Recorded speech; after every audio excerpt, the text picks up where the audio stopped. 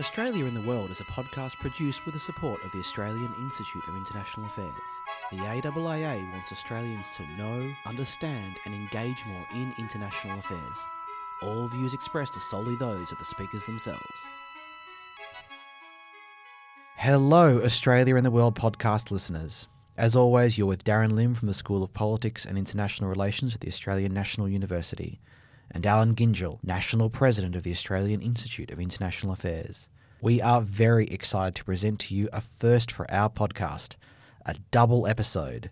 We were very honoured that Duncan Lewis accepted our invitation to come on the pod, and until recently, Duncan was Director General of Security, meaning he was head of ASIO, the Australian Security Intelligence Organisation. This was a fantastic conversation which really represents what I love most about podcasts. The opportunity to discuss complex and sometimes controversial issues with a degree of context, depth and nuance that is not possible through regular media. This meant that the conversation approached 2 hours in length, and so we divided it in half. On this first part, Alan will introduce Duncan and will discuss his remarkable career and the issue of terrorism. In the second part, which we will release as a separate episode, we will cover the topical issue of foreign interference, as well as the structure of national security policymaking in Australia. With that, let me hand things over to Alan. Thanks, Darren. Until September, Duncan Lewis was the Director General of ASIO, the Australian Security Intelligence Organisation, but the breadth of his experience in senior national security positions in Australia is unique in our country's modern history. The short version of a long official biography is that Duncan joined the Australian Army in 1975. He rose to be a Major General and Head of Special Operations Command. Then came a complete career switch. He left the Army and took up the position of Deputy Secretary in the Department of Prime Minister and Cabinet in charge of international matters and national security.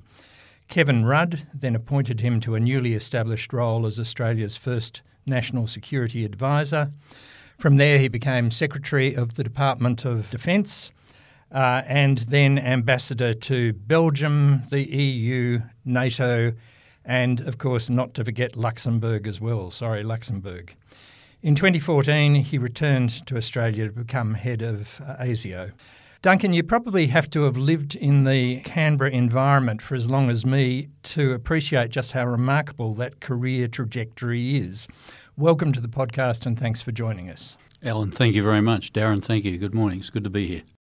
Let's begin at the beginning. You came to the east from Western Australia and graduated from Duntroon in 1975 with a royal classmate, if I remember correctly, the current King of Thailand.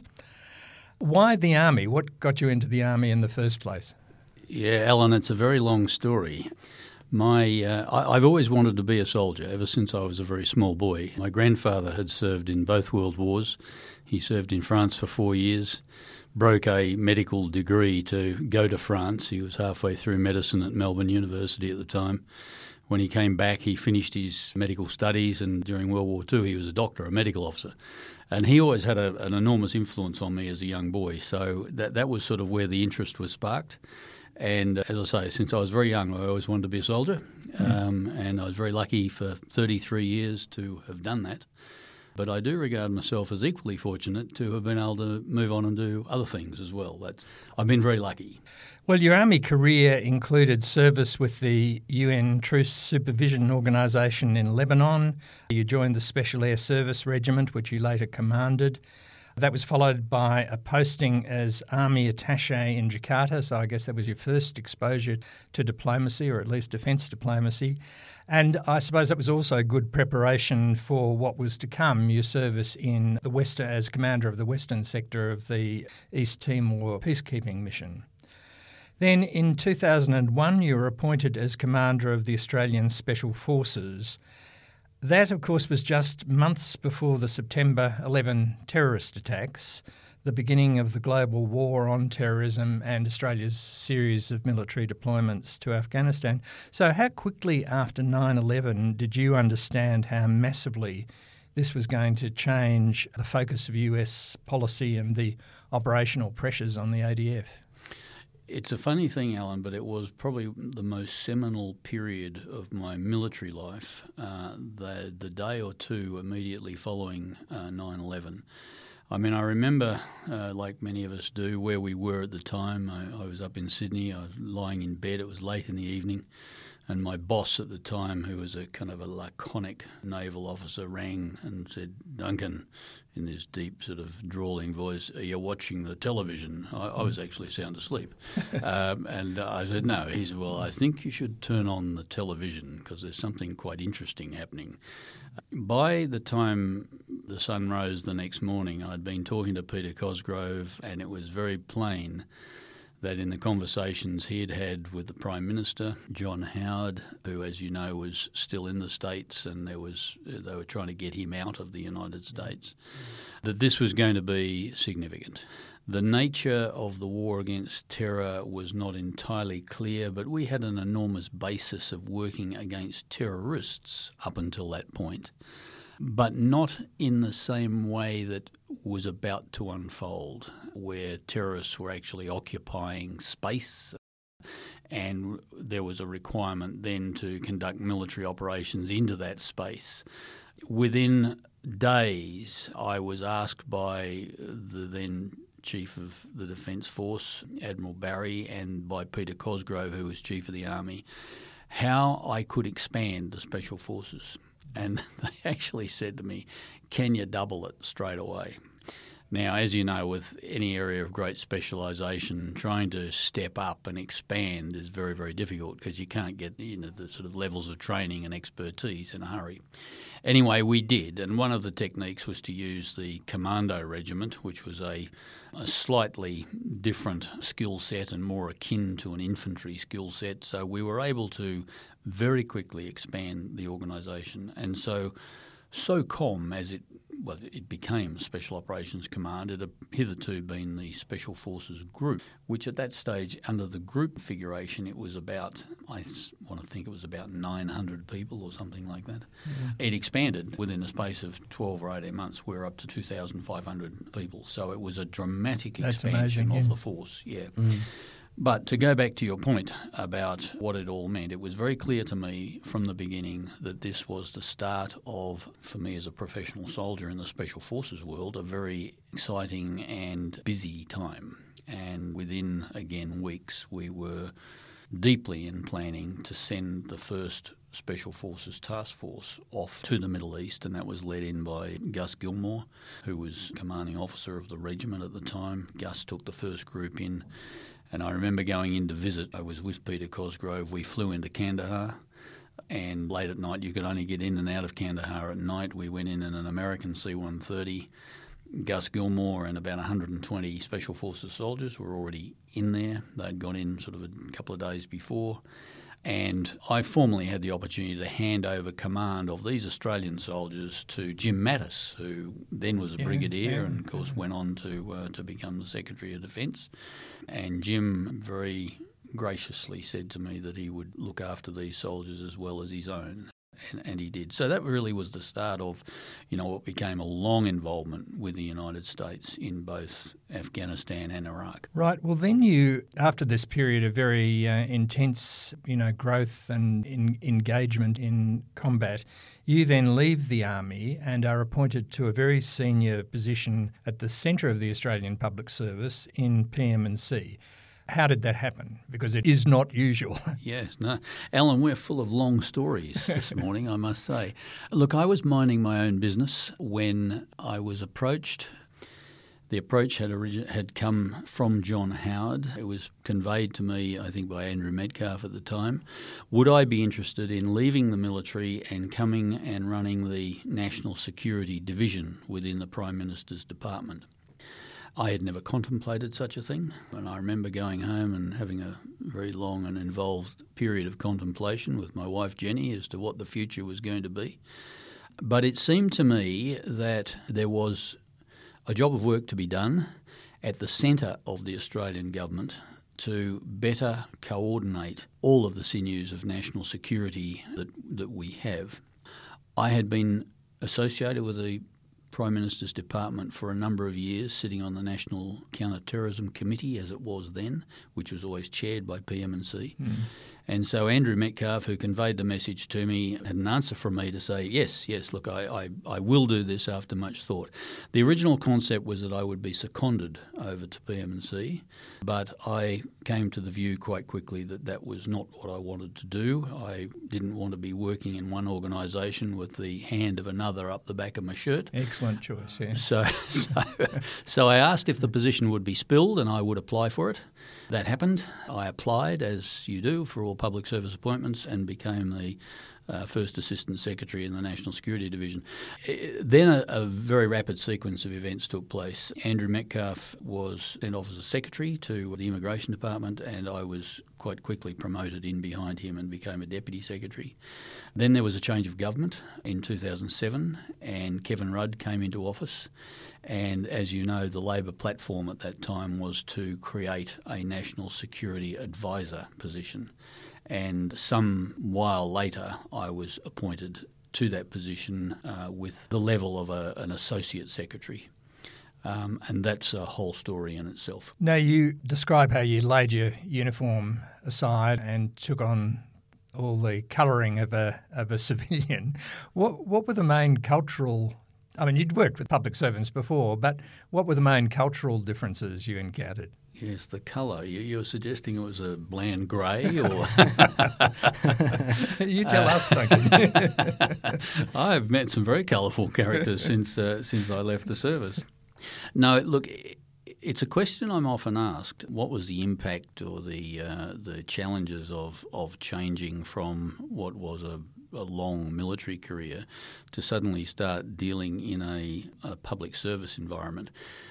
Surprisingly, there was, for me at any rate, very little difference. And I put this down to a couple of things.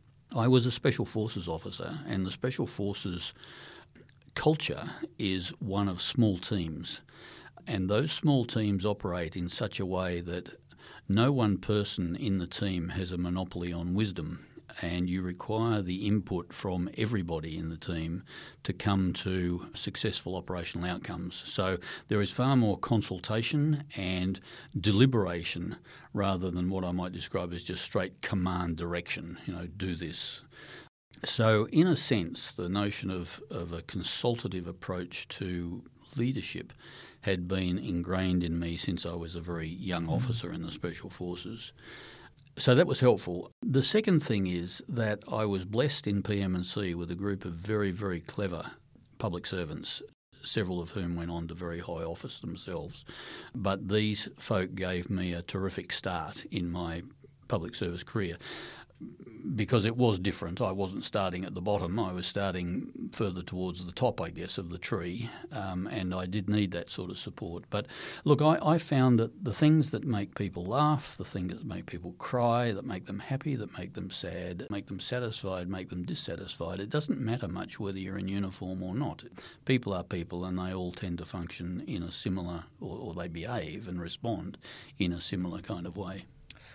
This is the period that you and I first began to work together. I'd come back from the Lowy Institute to run ONA, and I wanted to ask you about Afghanistan, some more about Afghanistan, which we've already touched on, because that was a subject on which we spent many hours, countless hours together in the NSC and various interdepartmental meetings talking about Australian engagement. 25,000 Australians served in Afghanistan over the period. But a few weeks ago, it was just striking to me that we saw the announcement by President Trump after his very short visit into Afghanistan that that talks were resuming between the Taliban and the United States. So although Australia formally ended our combat mission in 2013, the war continues without a clear end in sight. You've thought about the conflict from a number of different perspectives, from that of, as you were discussing before, the Australian forces fighting there as an advisor to the Prime Minister and government, as Australia's ambassador to NATO. So what conclusions do you draw about Australia's longest war?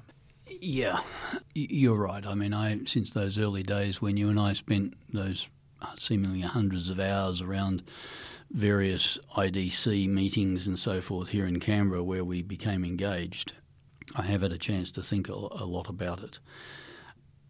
I was never uncomfortable about our initial deployment and engagement in Afghanistan. In the immediate aftermath of 9/11, it was clear to me that the Western democratic world was under attack. The nature of that attack was different to what we had ever seen in our past, and it would require some very tailored and specific responses, and one of those responses would have to be a military response. There would need to be other dimensions, of course, to the response, but there had to be a military dimension to it. So I was very comfortable about the deployment. I was also enormously conscious, and I remember talking to the soldiers that I sent away in that first tranche, of the history of Afghanistan, where military ventures into that country over hundreds of years have proven to be fatal to many military forces that have deployed into the place. And we'd had a recent reminder of that with the Russian presence, of course, in Afghanistan. So it was very clear to me that we had to use a different kind of approach to what had perhaps been done in the past. And of course, the answer to all of that was a special operations dominated operation. And so really this was, to go back to your earlier question, this was a golden era for special forces because suddenly their skill set was required. And it appeared to be the only way to achieve a satisfactory outcome and perhaps not become what I would describe as decisively engaged. Now, you can then smile a little because did we become decisively engaged? Well, we were there for years and years. There's been an awful lot of treasure and human treasure expended on this operation. But it did require heavy air support and light land footprint. That was the kind of the initial philosophy. Now, where it's all gone from there, like many wars, they rarely actually finish cleanly. Most wars don't end with a bang. They fizzle out. And this one is probably another example of the fizzling which is still going on. And you could argue, of course, that Afghanistan is in a constant state of fizzle, that it's never really been resolved. Certainly I remember in discussions with Nick Warner and yourself and others at the time that we were of the view that the only solution to this in the longer term would need to be a negotiated political settlement of some sort that could be acceptable domestically in Afghanistan. But that's been quite elusive, as you know. And the great problem with military deployments is that, and I can tell you this from first-hand experience and from any cursory reading of history that I've made, it's much easier to get engaged than to disengage. So once you commit to a military operation, that's comparatively easy, certainly when compared to trying to get out of it. And so the end was always going to be a bit messy. The other complication, I think, for Australia was to what extent were we committed to this operation? How much skin did we have in the game here? Afghanistan's on the other side of the world. I've mentioned that the terrorist attacks were, in my view, an attack on, among other countries, Australia and our interests and our values. And so there was a degree of comfort in getting involved. But I think it was very clear to me that the alliance with the United States was a major driver of us becoming involved. I would never stand up and say it was the major driver because I think we had self-interest and I was, as I say, very comfortable with our self-interest. But there is no doubt that a second driver of this, and this could still be self-interest of course, was the alliance with the United States. As with Iraq. Indeed, and that played out again shortly after with Iraq. So trying to manage our interest in the alliance was always a difficult thing, and we were urged on a number of occasions during the deployment to, put in more and could we contribute more. many times it was asserted in the media that we were being asked to put in more and we weren't, so it wasn't always reliable reporting.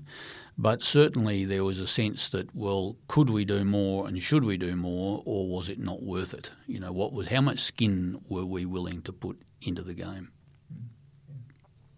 Duncan, you took over as the Secretary of Defence in 2011, and about 6 months ago, Alan and I had Rebecca Skinner, the Associate Secretary of Defence, on the podcast, and one of the things we discussed was the unique position of Defence in the public service in being headed by a diarchy, with you have a Secretary who is a civilian and the Chief of Defence Force who is a military officer. Now, in your case, this was the first time in the modern system that a former military officer was appointed into the civilian position of secretary. And it was also a bit unusual too, because the CDF at the time, David Hurley, who was now the Governor-General, was a contemporary of yours in the ADF. So what's your view now on how regularly, I suppose, uniformed personnel should take Defence's top job on the civilian side? It was something of an aberration, Darren, as you point out. I think the last civilian head of the Defence Department was back in the early 60s. And that last Defence head? The last Secretary of Defence, I'm sorry, yes. Yeah. The last Secretary of Defence who had a military background would have been, I just don't recall his name, but it was in the early 60s. And so it is unusual. Back in those times, of course, there were many senior people in the public service who had had war service during World War II, so there was a kind of a bubble coming through. But since then, it had not occurred. So there was something of a curiosity about a former military officer becoming the Secretary of Defence. Again, I think other people were far more curious about it than I was. I mean, I saw nothing particularly odd about it. Where you sit is where you stand, and you argue your corner. I think the diarchy is a positive thing. I am a supporter of the diarchy. I think it does work. And you're right that David Hurley, of course, and I had been friends for 40 years. I mean, we'd known one another since we were 17. And that was unusual, that you've got two kind of lifelong friends that are Secretary and CDF. But the civilian role in the Defence Department is a component, in my view, of combat power. It provides directly to the capability of the Defence Force. And, I mean, you don't want to put too fine a point on it, but in a way the public servants in the Defence Department are indeed another service. It's like Army, Navy, Air Force and the APS, you know, and people write papers about this, you know, saying how important that is. But there was no question in my mind that the public service is a component of combat power of the ADF. You had a couple of years as ambassador to Belgium, the EU and NATO, and we've been talking almost entirely... Don't forget Luxembourg, Alan. You've forgotten Luxembourg again. I have forgotten. I know. Yes. I know. Small country slightly to the right of Belgium. Does this drive the Luxembourgeois? They have a complex. Yeah, I know. You had a couple of... Thank you, Darren, for that correction. We've been talking almost entirely about security issues, but in Brussels you were also ambassador to the EU, and you were there at the time that David Cameron made his fateful decision to hold a straight up and down referendum in the UK on Brexit. Did that come as a surprise to the Europeans, and what do you reckon the consequences of all this are going to be for Australia? Yes, David Cameron's simple vote was a shock to everybody. I had only been in Brussels for maybe 2 weeks when he came to The Hague, north of where we were, to make the speech to say that there was going to be a referendum on Brexit. And my European colleagues were surprised, and some of them were shocked. Being new to the world of ambassadorial duties, I thought, well, the best thing to do is go and talk to my European, that is continental European colleagues, the other ambassadors to the EU. And to my great surprise, my very great surprise, the overwhelming response from them was, well, the Brits actually can go and do whatever they like because they're more trouble than they're worth. That was not exactly what I had expected to hear. But it was clear that there had been quite a long lead-up where Britain had been objecting, understandably, to the legislative controls and the regulatory controls that were being passed by Brussels. And, Britain has always been claimed, at any rate, exceptionalism. And in fact, to demonstrate this, I'll tell you a funny story. I went in to hand my credentials into Herman Van Rompuy, who was the head of the EU.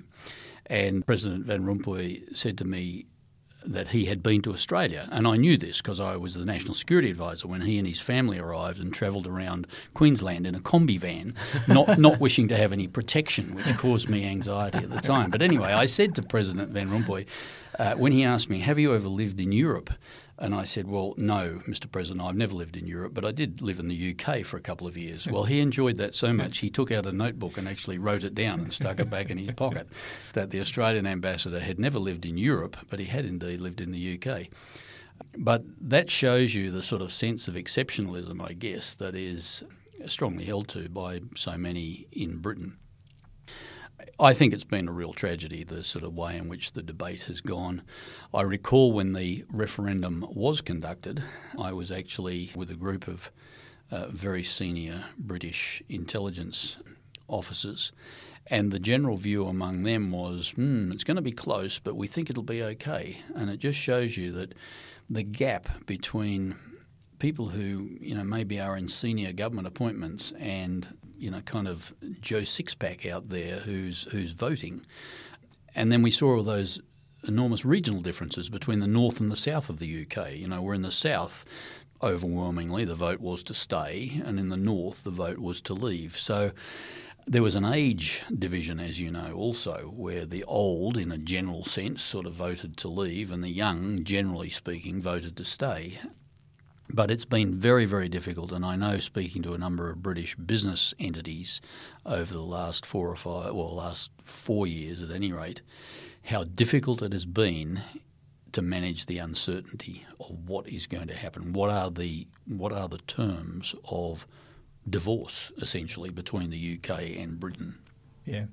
And do you subscribe to the view that Australia has never had to deal with the EU before because we've always had the prism of London to do it through, and that we're now going to be sort of have to get used to dealing in a different way with the Europeans? Or do you think that's an oversimplification? Yeah, I think it's there is something in that, Alan, but I think it's a little bit of an oversimplification. I used to think that was indeed the case. What I can say without fear of contradiction is that Australia's knowledge of the EU is appallingly low, and we need to know more about the EU. I have had discussions with senior political leaders in this country who were quite dismissive of the EU, and yet it was at the time, and I think if I'm not wrong, it still is the largest economy in the world. That is, the EU, 515 million Europeans, have an economy larger than the US or China. I'm not sure that once the Brits leave that still pertains. But at any rate, the point is that there are a very large number of people in the European Union, many of whom have cultural kind of similarities and familiarities with us here in Australia. And, when you look at those big European companies, Mercedes-Benz and so forth, I mean, these are major world players. And I think I think we should be doing more. Now, there is an opportunity now, which I know government is pursuing, to get the free trade agreement going. While I was the ambassador, we tried manfully but probably unsuccessfully to get that process on the road. Initial discussions were held. The Europeans were interested. But I think now with the change of circumstances in Europe, probably aided a little bit by the Brexit issue, that the potential now for a free trade agreement which is meaningful and useful with the Europeans is there. Good. Now to your most recent appointment. You came back to Australia to run ASIO, the largest of the intelligence agencies and the one with the broadest remit. It's responsible for countering threats to Australia from espionage, sabotage, terrorism, and politically motivated violence and foreign interference. Over decades, its focus has continually shifted. It collects and assesses intelligence. It straddles the domestic and the international, and it also has policy responsibilities as well. In 2014-15, soon after you took over, the reality of the terrorism threat came home, literally and powerfully, with a whole series of events. Operation Appleby, the series of raids in April 2014 which led to terrorism-related charges against 11 people. The Lindt coffee shop siege in Sydney in December 2014, and the assassination of Curtis Cheng in Parramatta in October 2015. Now, by that stage, in all your various positions, you'd been involved in the overview of Australian CT efforts for several years. What conclusions did you draw for how we'd handled the issue? I think up until that point, we had been fairly measured and I think successful in handling the terrorist situation. I should add, Alan, that in my view, terrorism is a bit like the malarial strain. It morphs through time and it needs to be followed like a malarial prophylaxis. It needs to be followed by security measures in order to counter it. So what we saw, I guess, in early 14, which was a couple of months before I took over, was a change in direction of this malarial virus. You know, it took a turn to the right. And we therefore needed to reset the way we were doing business. I took over in September 2014, and a couple of days later, the Appleby raids and so forth were executed. The operation had been going for a couple of months, but the big raids happened 48 hours after I took over. So 600 police officers up in Sydney. I think they made something like 20 arrests. And what struck me was, having been associated with terrorism in Australia since 1981 or 2, was how different this was, because for the very first time we had Australians who were evidently not supportive of our country. You know, we had terrorists in our own community. And, you know, initially people said, oh, well, that's because they're, you know, folks from the Middle East, they're not kind of really Australians. But that, of course, was not true. These people were really Australians. So it became apparent to me that the difference here was that we had Australians who were terrorists, and that was quite shocking. And then, of course, we discovered that so many of these young men and a few young women had gone away to actually join the fight in the Middle East. And I just forget the numbers now, but we had, I have cited these publicly before, but I think we had some 200, 250 Australians that went away. More than 100 were killed in the conflict in the Middle East. And now we continue to this very day grappling with the very awkward issue of returnees. We were confronted with this awful situation of having children, you know, very small, vulnerable kids exposed in the Middle East, their parents fighting with ISIS.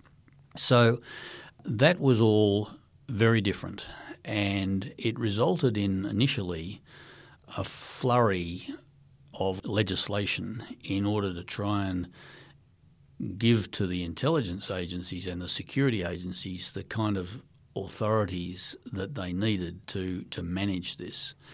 ASIO was, as you'd indicated before, Alan, centrally involved, obviously. This is core business for ASIO. And what has resulted out of this was a further strengthening of the relationship with the Australian Federal Police, because quite obviously knowing what was going on, which is ASIO's business, was one thing, but actually taking action against individuals and bringing prosecutions was not for ASIO, that's for police responsibility. So the relationship between the Australian Federal Police and ASIO from about 2014 onwards has been extraordinarily close.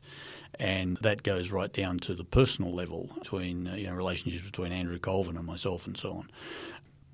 But we now we have a situation, where there's federal police officers working inside the ASIO structure and vice versa. So it's really important that those two agencies work as they have for, as I say, 5 or 6 years, continue to work in close harmony. But that was a very interesting time, the sort of 2014, 2015 and 2016. Those 4 years, if I'm not mistaken, saw more ASIO investigations running at any one time than we had ever seen in our history. By the back end of 2016, it was starting to come off. There were less Australians going away, and we looked as though we were kind of getting on top of the problem, but there's no occasion where you can dash to the boundary and pull your shirt over your head and say, we've had a victory here, because there was all the domestic issues still going on. And, we've seen the tragedy of the Burke Street shooting and the various other things that have happened here in Australia since. And the sad news is that on current trajectory is going to continue. There doesn't seem to be a particular end in sight, and I think we're going to be living with this for a long time, because it is like trying to kind of kill an idea, and it's not that simple. It's a complicated issue, and it requires sophisticated solutions.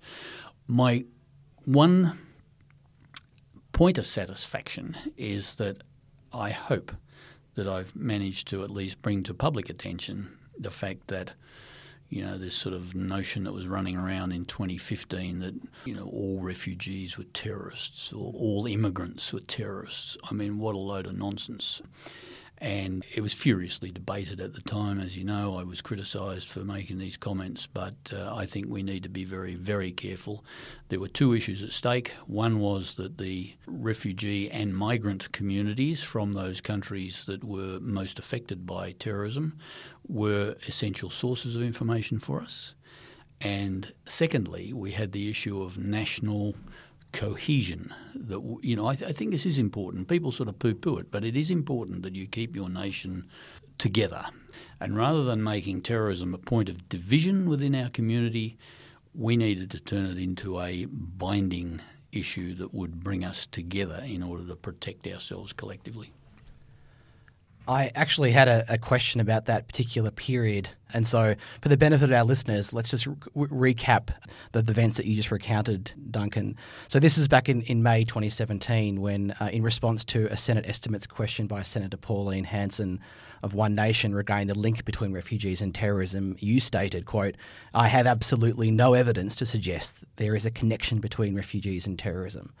Now, of course, as you noted, predictably, I think, the right-leaning media tore into you. A quote from Chris Kenny saying that you joined, quote, "a long list of public officials misleading the public in condescending attempts to protect national harmony."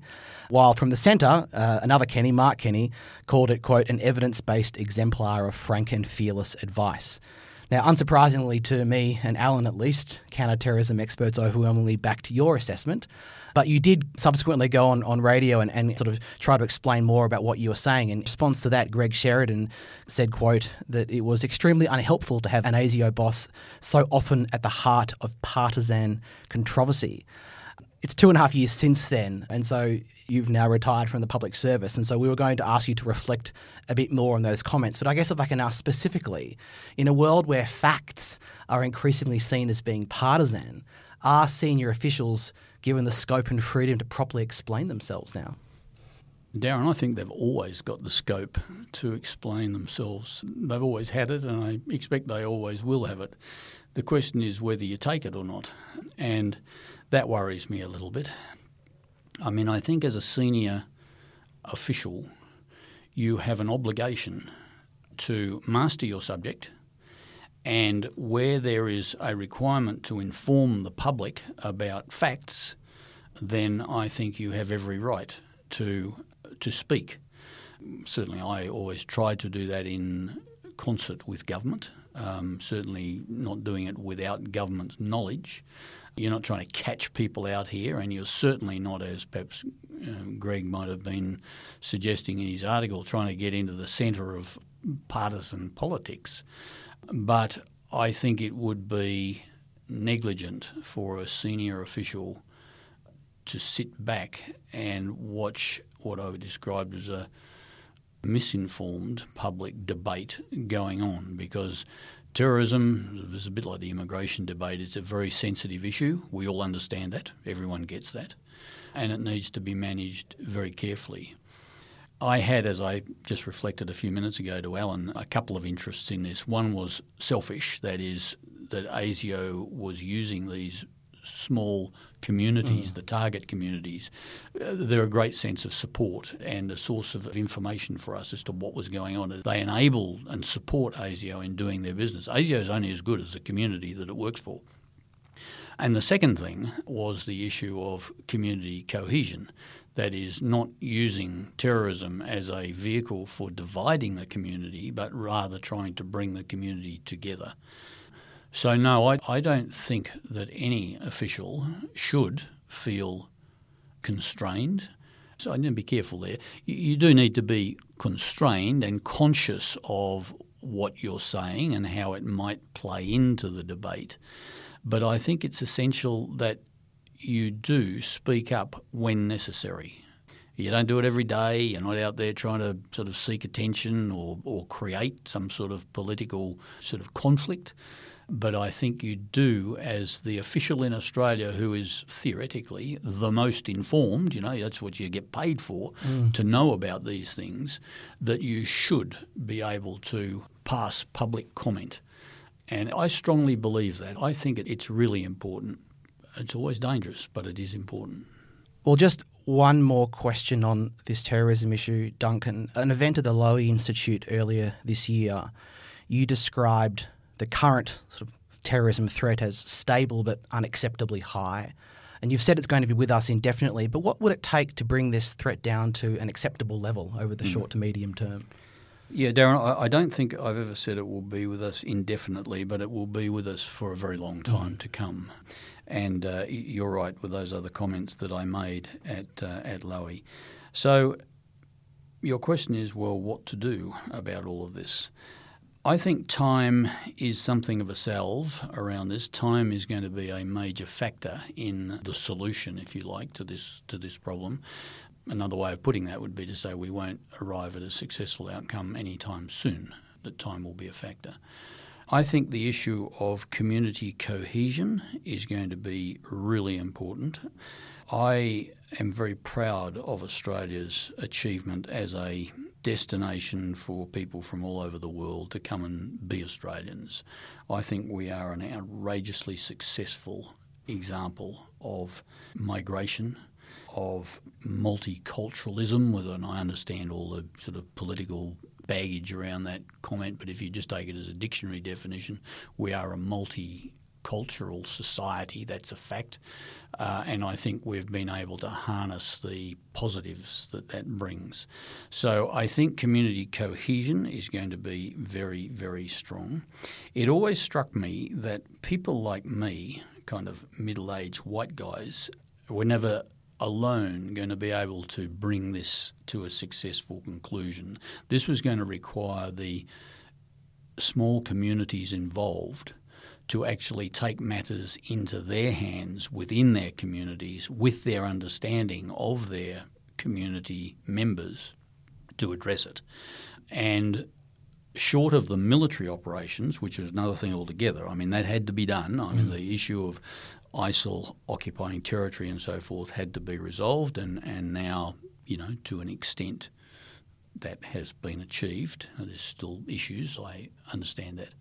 But I think community cohesion will be the second major issue.